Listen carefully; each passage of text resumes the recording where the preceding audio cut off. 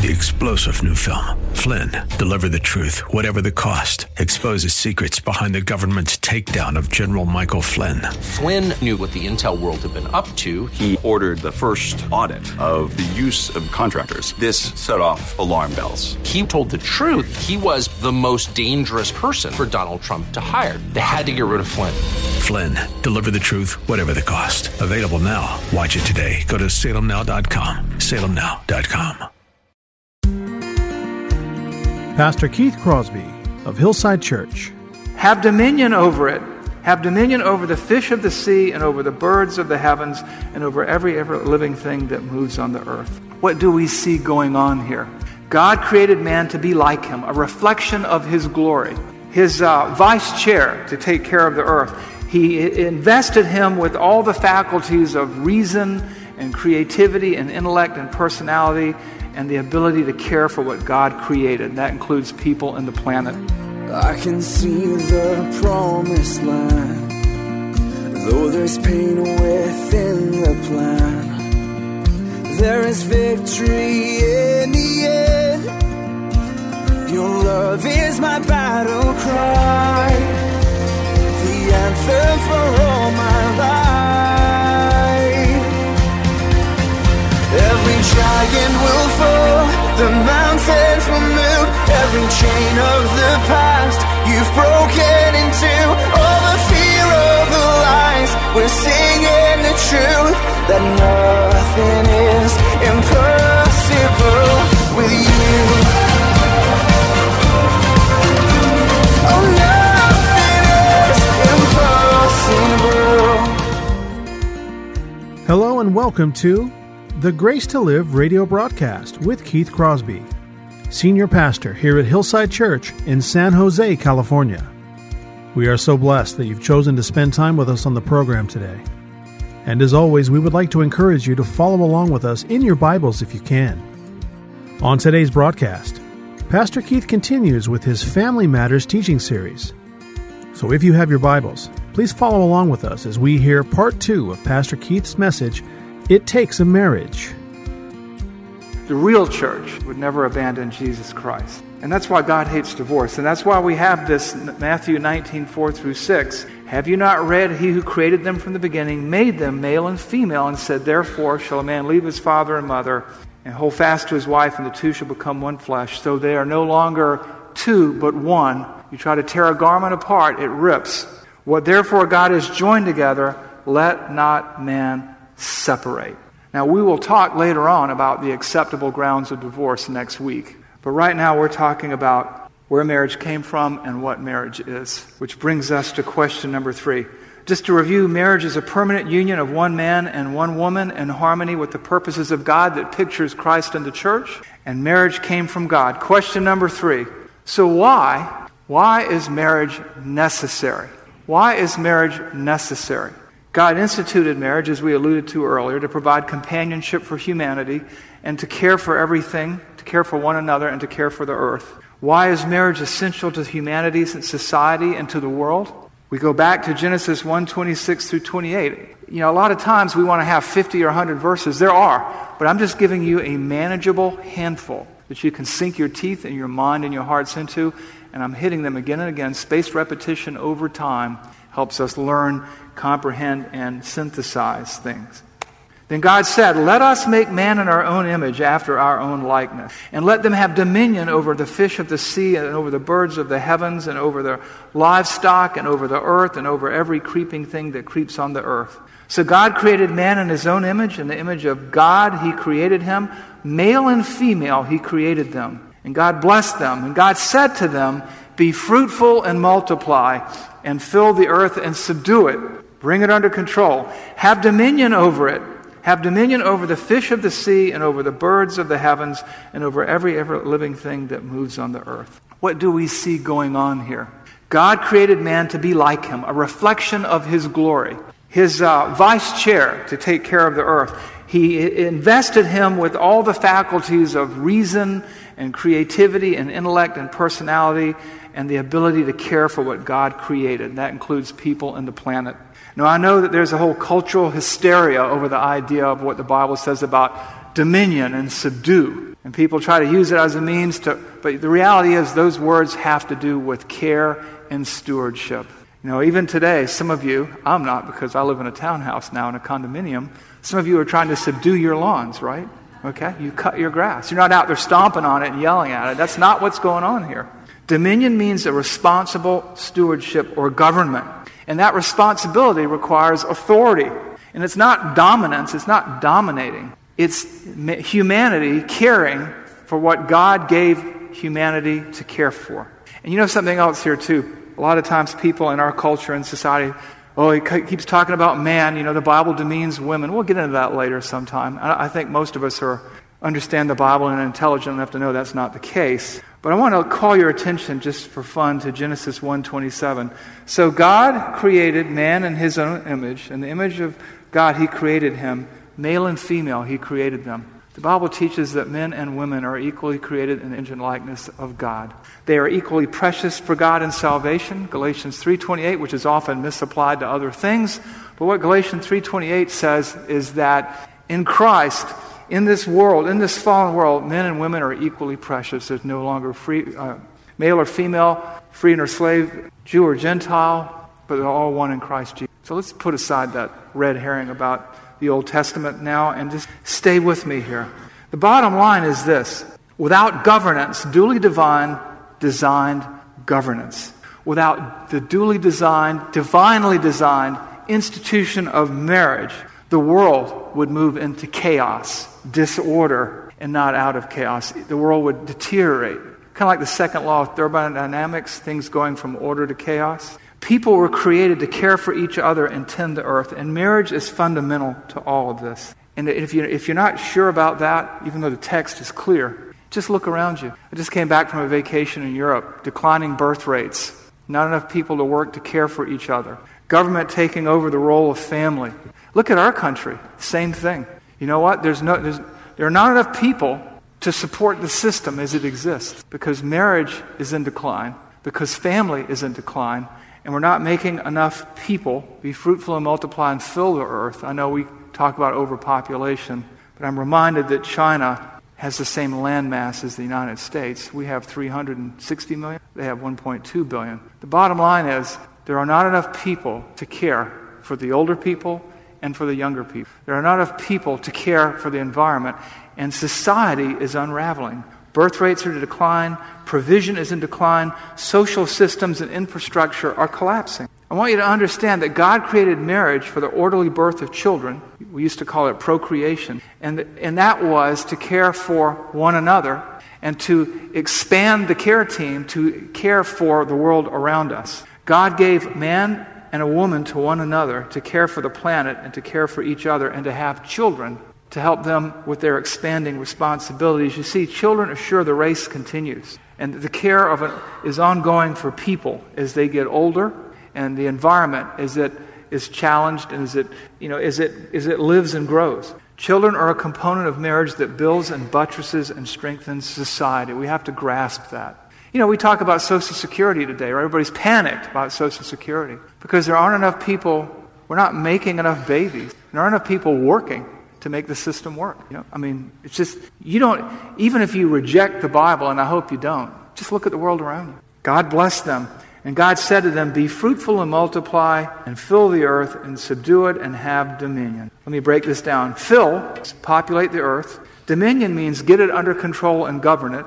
And it's a blessed responsibility that depends on marriage. And this so-called creation mandate, they call it, in Genesis 1:28, this mandate is repeated over and over and over again throughout the Bible.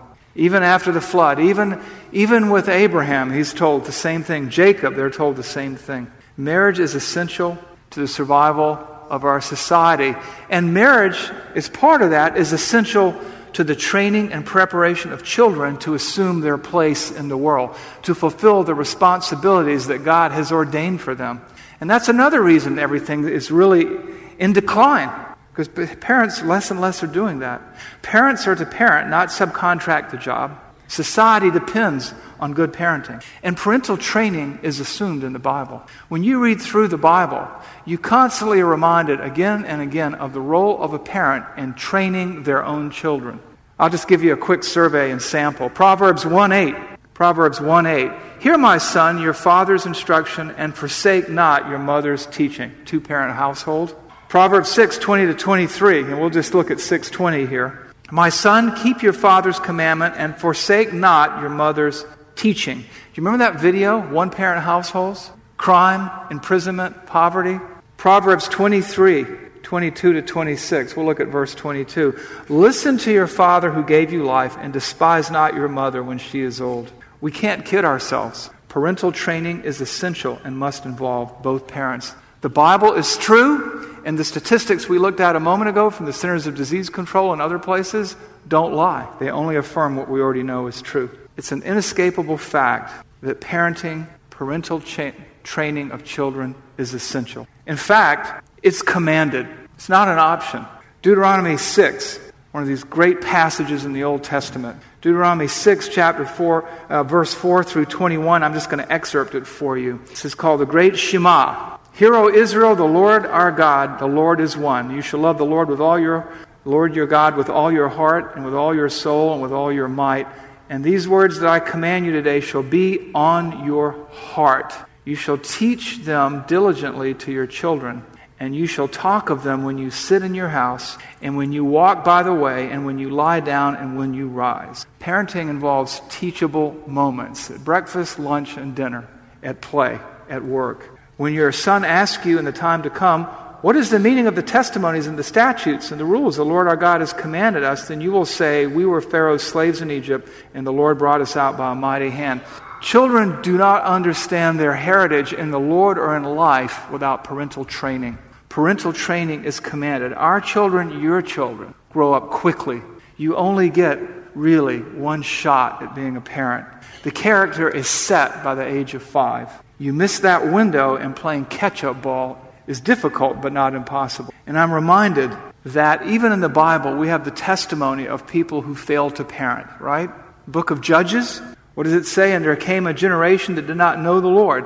Right after the Exodus, right after the conquest, right after they went into the land, within a generation, the parents had failed to parent, and a bunch of people grew up who didn't know God, and each did what was right in his own sight. Sound familiar? In our culture, in our society, in our country? Two-parent training is necessary. It is necessary. And it's commanded. Deuteronomy 6, he's saying, listen, Israel, the Lord your God is one God, and you shall teach your children the commandments. I grieve for parents who fail to do that.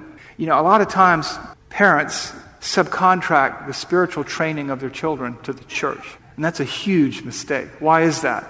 Because for 6 hours a day they're in school. Most parents have their kids in public school, and they're learning about people with two mommies and this, that, and the other, and the fluidity of gender and all this kind of business. Then you've got them in the home, and then for an hour and a half to maybe 3 hours a week, you bring them here.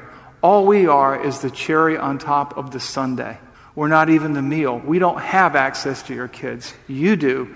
And the educational complex does. And so you've got to train your children up in the Lord. That's why in Proverbs 22:6 you have a command. Proverbs 22:6, train up a child in the way he should go. Even when he is old, he will not depart from it. Even if they don't come to Christ, if you instill biblical morality in them, it restrains their behavior. But you are the primary trainer. You are commanded to train up a child in the way he should go. And that's why it says elsewhere, Ephesians 6, children, obey your parents in the Lord, for this is right.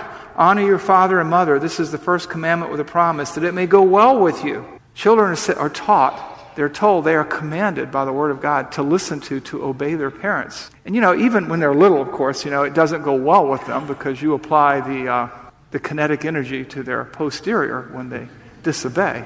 That's not going well with them, but it's talking about something of greater eternal consequence. It's assumed that parents are training their children, and children should get that.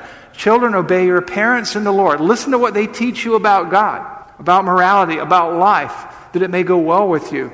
It's repeated again in Colossians 3:20. Children, obey your parents in everything, for this pleases the Lord. Obey your parents what? Teaching. Obey your parents what? Your parents' parenting. God has loaned them to us, and we are to train them. We are not to abuse the responsibility that God gave us by neglecting the spiritual training of our children. It's our responsibility. I mean, think about it. It's not your job to go to spank somebody else's child, is it? Good luck with that, and we'll see when you get out of prison. It's your job to train, teach, and correct your children. And the church is there to help you as the cherry on top. You serve the meal, you serve the dessert, and we put the cherry on top 3 hours a week, if you give them to us that much. Question number 4. Why is marriage essential to society? Now, we've alluded to that already, but I want to just come back to that again and maybe expand upon it. Why is marriage essential to society? Genesis 2:18 and Genesis 2:24 talk about it. We'll also pick it up in the New Testament. Then the Lord God said, "It is not good that the man should be alone. I will make a helper fit for him. Therefore a man shall leave his father and mother and hold fast to his wife, and they shall become one flesh. And the man and his wife were both naked, and they were not ashamed." Marriage is important to society because it's you and your wife and your family against the world. We live in a fallen world with a corrupted system, and everything has been bent and twisted by Satan and others to pull us apart. And as one flesh in Christ, it's you. It's you. It's you to train your kids. It's you to equip them to face the world. And it's you to be together with one another in total transparency. You know, people look at Genesis 2:25, and if they're in 7th grade Bible class, they snicker. And the man and his wife were both naked and were not ashamed. They have nothing to hide. They have nothing to be ashamed of. There's total transparency. There are no hidden agendas. It's not good to be on your own without others around, beginning with family, which begins with marriage. God's design, God's plan calls for marriage, calls for family, to do things that the government can't do. And I'm not trying to be negative here or political, but to me, a synonym for the word government is incompetence. Right? You can't. If you don't balance your checkbook, nobody else will balance it for you. Right? If you don't pay your bills on time, these kind of things. And God gave the family as the basic structure for social welfare in society, for social well-being, for provision, for care. In 1 Timothy 5:4-8, we read this. Now listen to this. "But if a widow has children or grandchildren, let them first show godliness to their own household, and make some return to their parents, for this is pleasing in the sight of God." What's going on there? You get old, your kids care for you. Your grandkids care for you. That's the way it's supposed to be. And the church cares for itself. The body cares for the body. One flesh family. That's the system. No one is invested in your care the way somebody is who's related to you by blood and who loves you like a mother or a father or a grandparent or a son or a daughter or a granddaughter. I want you to look at verse 8, because this is really an indictment of our society. "But if anyone does not provide for his relatives, especially members of his own household, he has denied the faith and is worse than an unbeliever." Now, that's about as bad as it gets. If you're a Christian and somebody says, "Well, hey, buddy, Keith, you've denied the faith and you're worse than an unbeliever." Why would I be worse than an unbeliever? Because I know better. I have the Word of God to guide me, the Spirit of God to enable and empower me, and the church to encourage me. God's first provision for the care of the old and the infirm and the disabled is not the church and it's not the government. It's the family. It's the children and the grandchildren. God's plan and design for caring for the old, the infirm, the disabled is the family. Watch this again. 1 Timothy 5:4-8. You know what 1 Timothy is all about, right? 1 Timothy is the first of the pastoral epistles as to how the church should operate. God's plan for society. "But if a widow has children or grandchildren, let them first show godliness to their own household, to make some return to their parents, for this is pleasing in the sight of God." We don't want to be displeasing in the sight of God. "But if anyone does not provide for his relatives, and especially the members of his household, he has denied the faith and is worse than an unbeliever." You see the intensity of verse 8? We're responsible for one another. A lot of times, over the years, as a pastor, as an elder, and even as a deacon, somebody would come to us for money, help. Sometimes they weren't wise with their resources. Sometimes they were, and life happened. And the first question is, have you talked to your family? They're like, "What do you mean talk to my family?" Have you talked to your son or daughter? Have you talked to your kids? Have you talked? That's where it begins, in the family. And that's why marriage is so important to society. There is no social system that is as reliable and as trustworthy and rightly motivated as family. So goes the marriage, so goes the family. I had a colleague of mine when I was in the missions department at a large church years ago, and he was traveling with his mother-in-law. I know that sounds counterintuitive, but hey. And they were in a Scandinavian country, and she had a stroke. So they check into the hospital. She's in critical condition. She's 70-something years old. Him and his wife are there, and they're meeting with the social worker.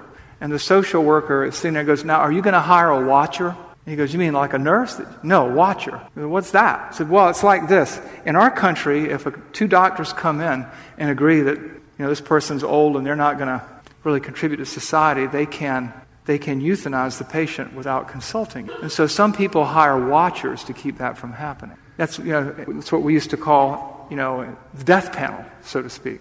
There's a whole thing called the Groningen Protocol, and I'll get into that some other time. But make a long story short, your family is going to be your first line of protection. Not the government, not society. It's husband and wife and children. And that's why marriage is essential. The other thing that why marriage is essential in training up kids and training up your children is because if you can't, it really speaks to how people are going to do in life in general, whether it's in the business world or in the church world. And where do we see that? 1 Timothy chapter 3, 1 through 5, back into the pastoral epistles. I want you to listen to this. Here's the implications of marriage and family. This is the selection of elders for the church. And an elder is a pastor is an elder. You have vocational elders like me who get paid to do this, and you have other elders like the guys who volunteer, right? This saying is trustworthy. If anyone aspires to the office of overseer, elder, he desires a noble task. Therefore, an overseer must be above reproach, the husband of one wife, intact marriage, sober-minded, self-controlled, respectable, hospitable, able to teach, not a drunkard, not violent, but gentle, not quarrelsome, not a lover of money. Look at verse 4. He must manage his own household well, with all dignity, keeping his children submissive, keeping his children under control.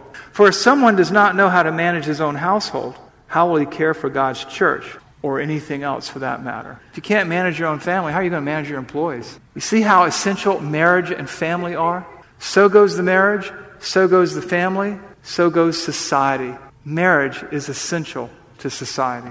The hand that rocks the cradle rocks the world. Marriage is essential to the fabric of civilization. It is essential to the stability of a society. And if you don't think so, just study history. Every society where marriage has come apart and the family has disintegrated collapses. Greece, Rome, just go back. Ours, Western civilization. I want you to understand the importance of marriage. I want you to understand why marriage is so essential to society, because it is the building stone, it is the cornerstone of civilization. So what do you do with all this? Because we've gotten through 4 questions and we're not going to make it to the other 3 until next week. What do you do with all this? Here's some application for you. Number 1, see to your family's health by investing in your marriage. Take deliberate steps to make your marriage better. We'll get into that in a moment more. Prayerfully take an inventory of your marriage and your ideas about marriage. Sit down with your spouse. Make sure you're playing from the same playbook. 2, prioritize God, spouse, everything else. If you've got your spouse down here somewhere, if your career is up above your spouse, you're already off. 3, begin praying. We're going to be doing marriage classes, and parenting classes, and some of the ABFs after the first of the year. We'll be teaching subjects like shepherding a child's heart, kids from 0 to 10, the age of opportunity, 10 to 17, reforming marriage, how to act right. This is funny, it's not quite right. How to act right when your spouse acts wrong, and trusting God even when life hurts. These are the classes we're going to be teaching. You know what? They're going to be open to everybody regardless of your age. And if you're not married, get in there, because you might end up married someday and you want to be ready to roll when the day comes, right? And again, I want you to examine your own beliefs and make changes. It's never too late. The thief on the cross attained heaven, humanly speaking, at the end of his life. It's never too late.